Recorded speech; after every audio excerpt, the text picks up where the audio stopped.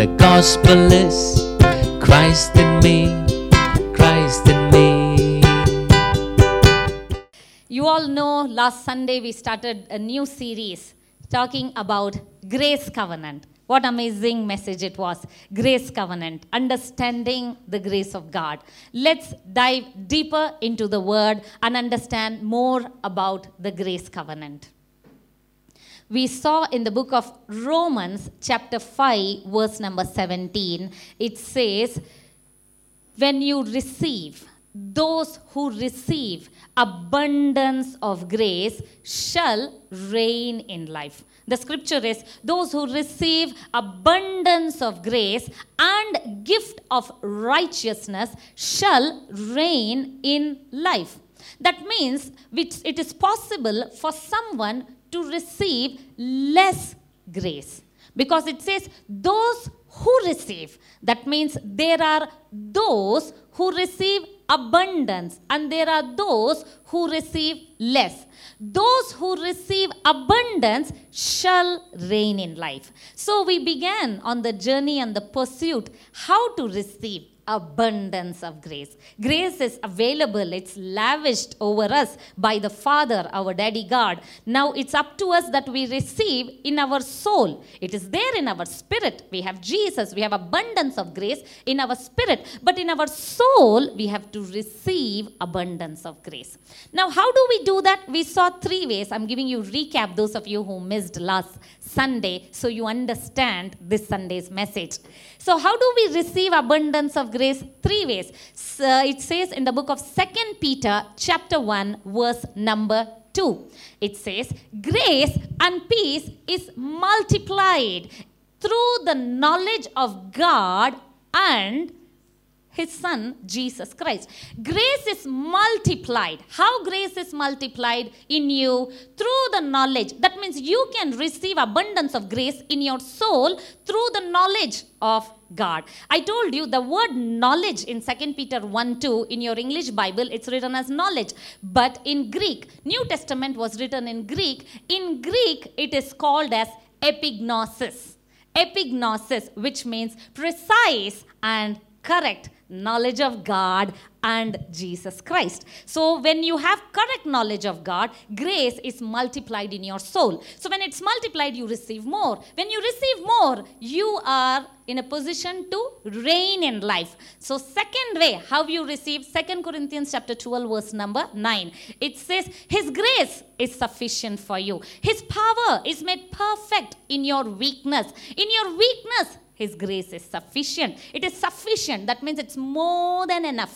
It says in another version, His grace is more than enough. When it is more than enough, when you rely on Him, when you depend on Him, when you trust in Him, when you're not trusting in your self-works, but you're trusting in His work, at that time, His grace is sufficient. The third way we see how grace is multiplied and how grace is sufficient, that is seen in 2 Corinthians chapter 9 verse 8. God is able to abound all grace. God has already given. Then why it says God is able to abound all grace towards you? When you read the context of verse 7 and verse number 8, it says that when you give to God, when you trust God in your tithing, in your sowing, in your offering, anything you give in the name of the Lord, the Bible says when you give to God, He's able to abound all grace. That means you are in a position to receive from God all grace so that you have all sufficiency in all things at all times, having everything for good work. That's what it says. So in all these 3 scriptures, we come to conclusion, this is the way we receive abundance of grace.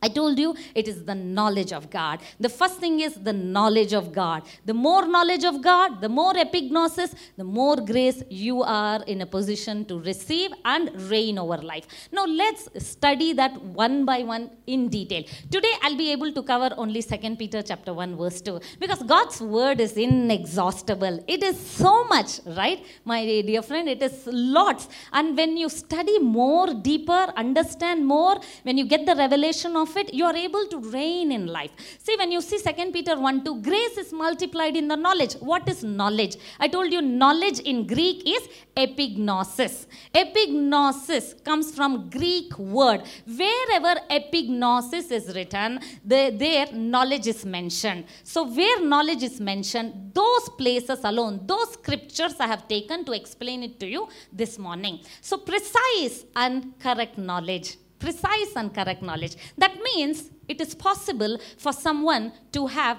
incorrect knowledge, someone to have little knowledge, someone to have half truth. Half truth is not full truth. So God says you must have precise and correct knowledge.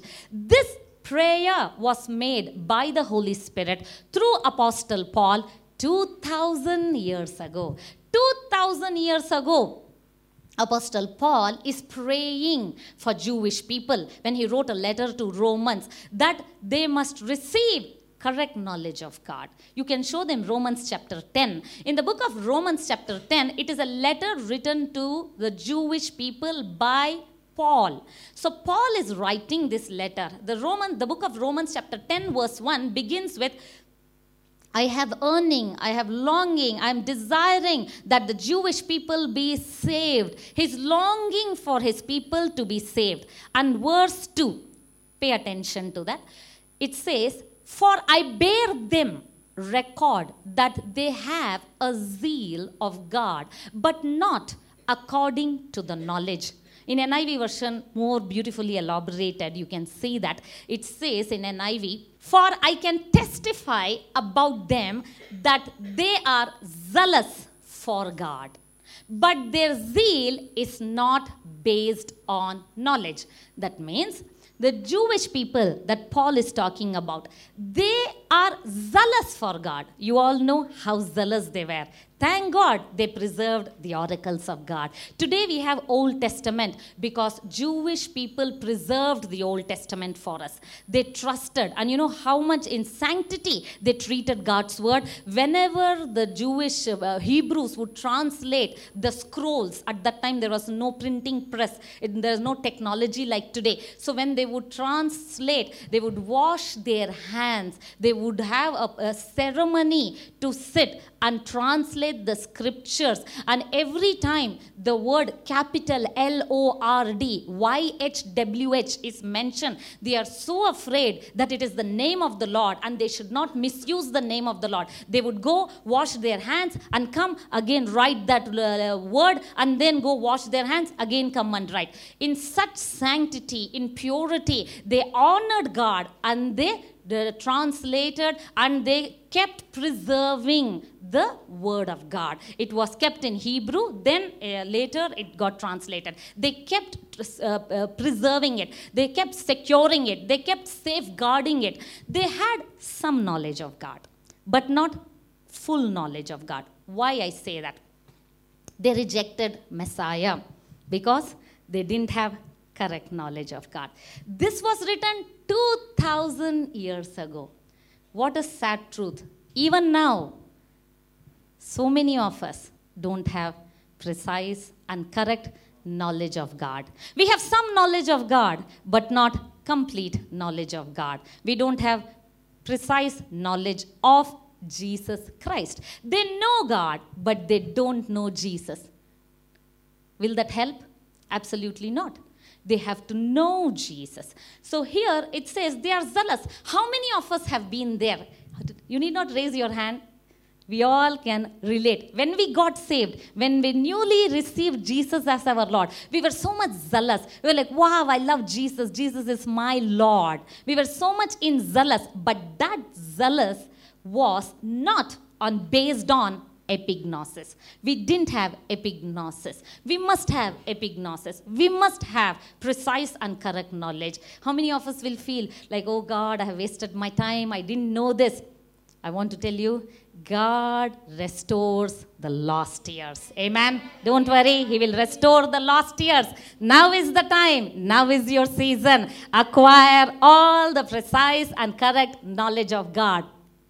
So this burden he had for all the churches, he wrote the letter to. He wrote to Ephesians, he wrote to Philippians, wrote to Colossians. For everyone he has written, you can see Apostle Paul, Holy Spirit is praying through Paul. And what is the prayer? Paul is praying to his hearers, to the church in Ephesians, to the church in Philippians.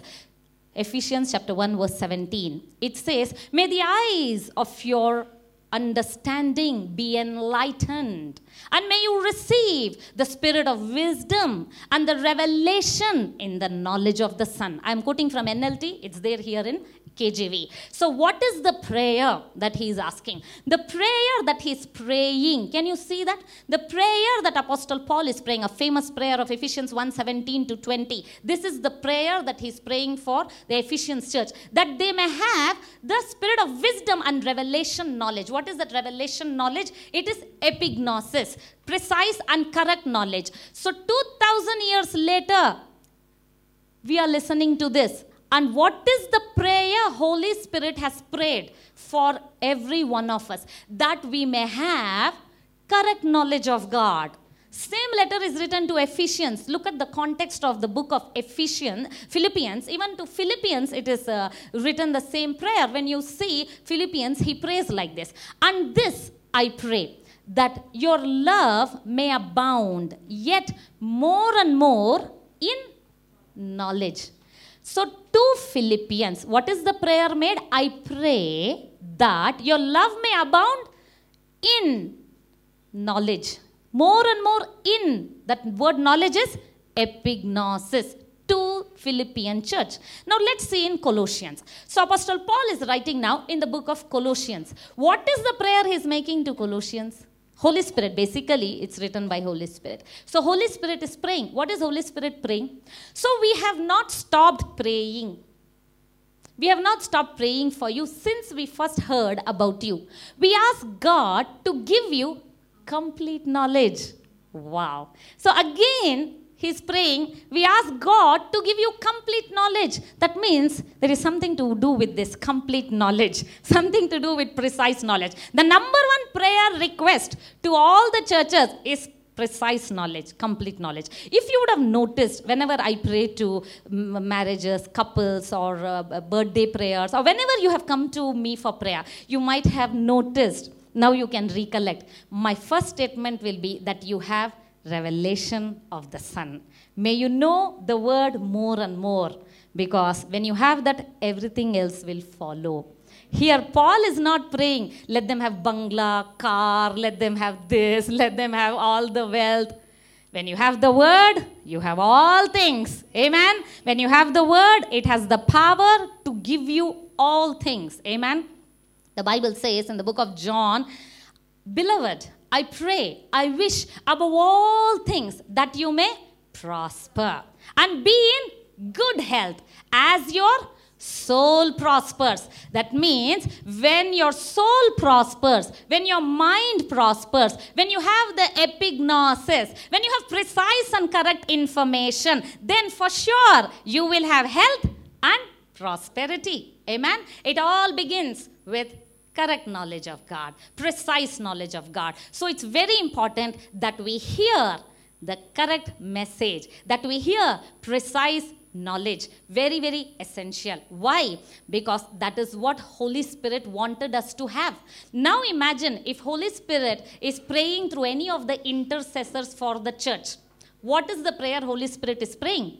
Holy Spirit is predictable. My God is predictable because He does not change. He is the same yesterday, today, and forevermore. If it is written in the Word, that is how He is, and He will not alter His Word. His Word says He prayed like this to Ephesians, Colossians, and Philippians. So for sure I know that is the way He's praying for forgiven generation. So for forgiven generation, Holy Spirit is praying through the intercessors. When intercessor prays, I pray that forgiven generation has complete, precise knowledge of God. Amen. That is the heart of God. Are you willing to cooperate this morning to receive that precise knowledge of God? Amen. So what is that going to do? Why is it essential for you to receive that knowledge?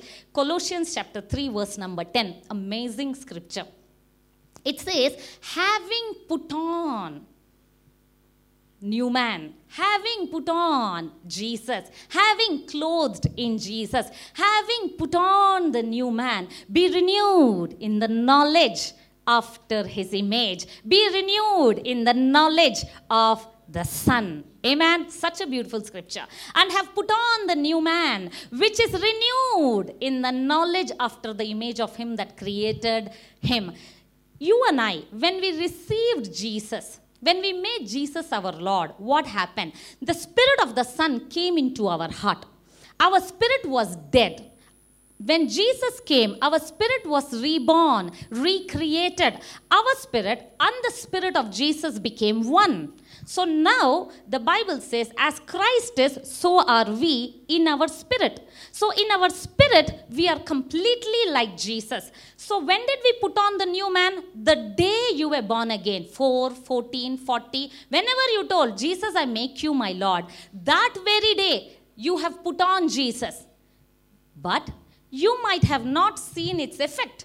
You might have not seen its result in your finances, in your health, in the situation, the problems that you're going through. You might be wondering, I received Jesus, I made Jesus my Lord, but still I am going through some difficulties. I am having poverty issues, I'm having health issues. Why there is no immediate transformation? Your spirit was immediately transformed.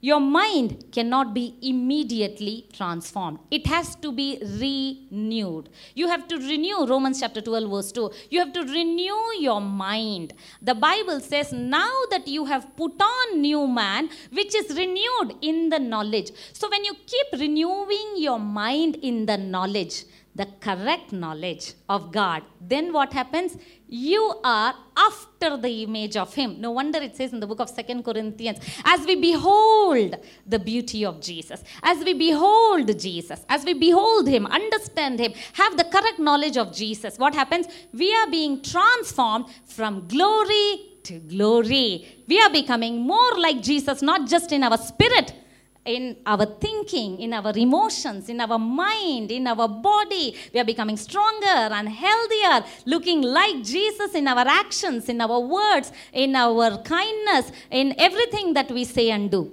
Amen? So we must renew the knowledge of God. Now, from where do I get this knowledge of God? How do I renew the knowledge of God? How do I acquire the knowledge of God? There is no other book that can give you the knowledge of God other than the Holy Bible. Amen? In the Bible, when I see, it is a progressive revelation. Bible is a book of progressive revelation that I have found. In the book of Genesis, it starts off like this. In the beginning, God created heavens and the earth. It does not give me introduction about who is God, where is he from, how does he look like, what is he like. It just says, in the beginning was God. God is self-existent. God is the creator. God created heavens and the earth. I just know that much about God. As I go on to read Genesis 2, Genesis 3, I understand that he is a creator. The knowledge of God is increasing. I get to know he is creator of all things. When I see Genesis chapter 3, when fall of man happened, I see that God sacrificed the lamb and covered them. I see God is love. I see God loves his children. His knowledge about him is increasing in my life. And as I continue about God, when I see in the book of Genesis, chapter 5, chapter 6, I get to know about Noah. I get to know that God never wanted to destroy earth. He never wanted earth to be flooded. He wanted to preserve earth. He gives a covenant with Noah. He says that I will never destroy earth. And he makes a promise with the rainbow. So I get to see, oh, God loves his creation. I get to see he made a beautiful promise to this sinful world. Then I move on to Genesis 12. I get to see more about God. God calls one man, Abraham, to bless whole world. He makes Abraham his people. He wanted one person who will trust him. He wanted one person who will believe him, who will have faith in him. Now that Abraham trusted God, Abraham's offspring, his children, become Jewish people. They are people of Israel. Israel is another name of Jacob. I get to know more. I move on to Genesis 29, Genesis 32. I get to know the lineage of Abraham. I get to see Joseph. I get to see how God loves Abraham and his children. And in the book of Exodus, I see God fought for a nation called Israel. He sent 10 plagues. He was pillar by day and fire in the night. I get to see more about God. And then I get to see God is not just a loving God, but he's a perfect God. He's holy God. He's thrice holy. He is just. He's righteous. Then we got 613 commandments. Because God is perfect, we are unrighteous. God is righteous. So we got to see those commandments because we had to know that he is a just God. He will not compromise his word. He will not compromise his holiness. So we got to know more about God in the book of Exodus, in the book of Leviticus, in the book of Deuteronomy. The entire 5 first books Torah reveals that God is perfect, God is holy, God is good, God is kind, but man has sinned, and the knowledge of law. In the book of Romans, it says law was given. You know why law was given? Law is the knowledge of sin. Law is epignosis, precise and correct knowledge of sin. Otherwise, man does not realize. He never know. He is not in a position to know his mistakes. Man is not aware that he does wrong. So law was given to know that man has epignosis. Law is epignosis of sin. How beautiful it is. So we get to know more about God. So we move on from Torah. And we move on to Joshua. We move on to Ruth. When we see the book of Ruth, we understand God not only loves Jewish people, not only loves Abraham, God also loves the Moabites. Amen. He is God of Gentiles. He loves Rahab. It does not matter what is the past of Ruth and Rahab. It matters to him about your future because he is in that future. Amen. Glory to God. So we see another side of God, that he loves even Gentiles. What a beautiful revelation, the increasing revelation of God. Are you with me so far? Then we move on. When we move on, we get to see major prophets. We get to see Nehemiah, Jeremiah, Daniel. We get to see all the major prophets, and we get to see how God is always trying to rebuild Jerusalem, how God is always for his people. We get to see his love for his people. And as the Bible is progressing, we get to know more about God. And the limelight falls on the book of Isaiah. Amazing. On the book of Isaiah. Isaiah, one prophet who believed that prophecy that came through him. A virgin shall give birth to a savior. He shall be called Wonderful Counselor. Government shall be on his shoulder. He shall be the Prince of God. Amen. So when we get to know more, and the book of Isaiah talks about future crucifixion. The book of Isaiah chapter 53 talks about by his stripes you will be healed. So we get to see God is going to do. We get to see now God is going to send someone through a virgin birth. Can you see? We get to know more about God. We are getting epignosis about God, correct knowledge of God. And then we move on. As we move on from Isaiah, we come to minor prophets. We see Amos, Obadiah, Nahum, Micah, Hosea. We get to see through all the minor prophets how much God loves his people. He is a love being. We get to see about God's love. And then we move on, the progressive revelation. And here comes the New Testament. Wow.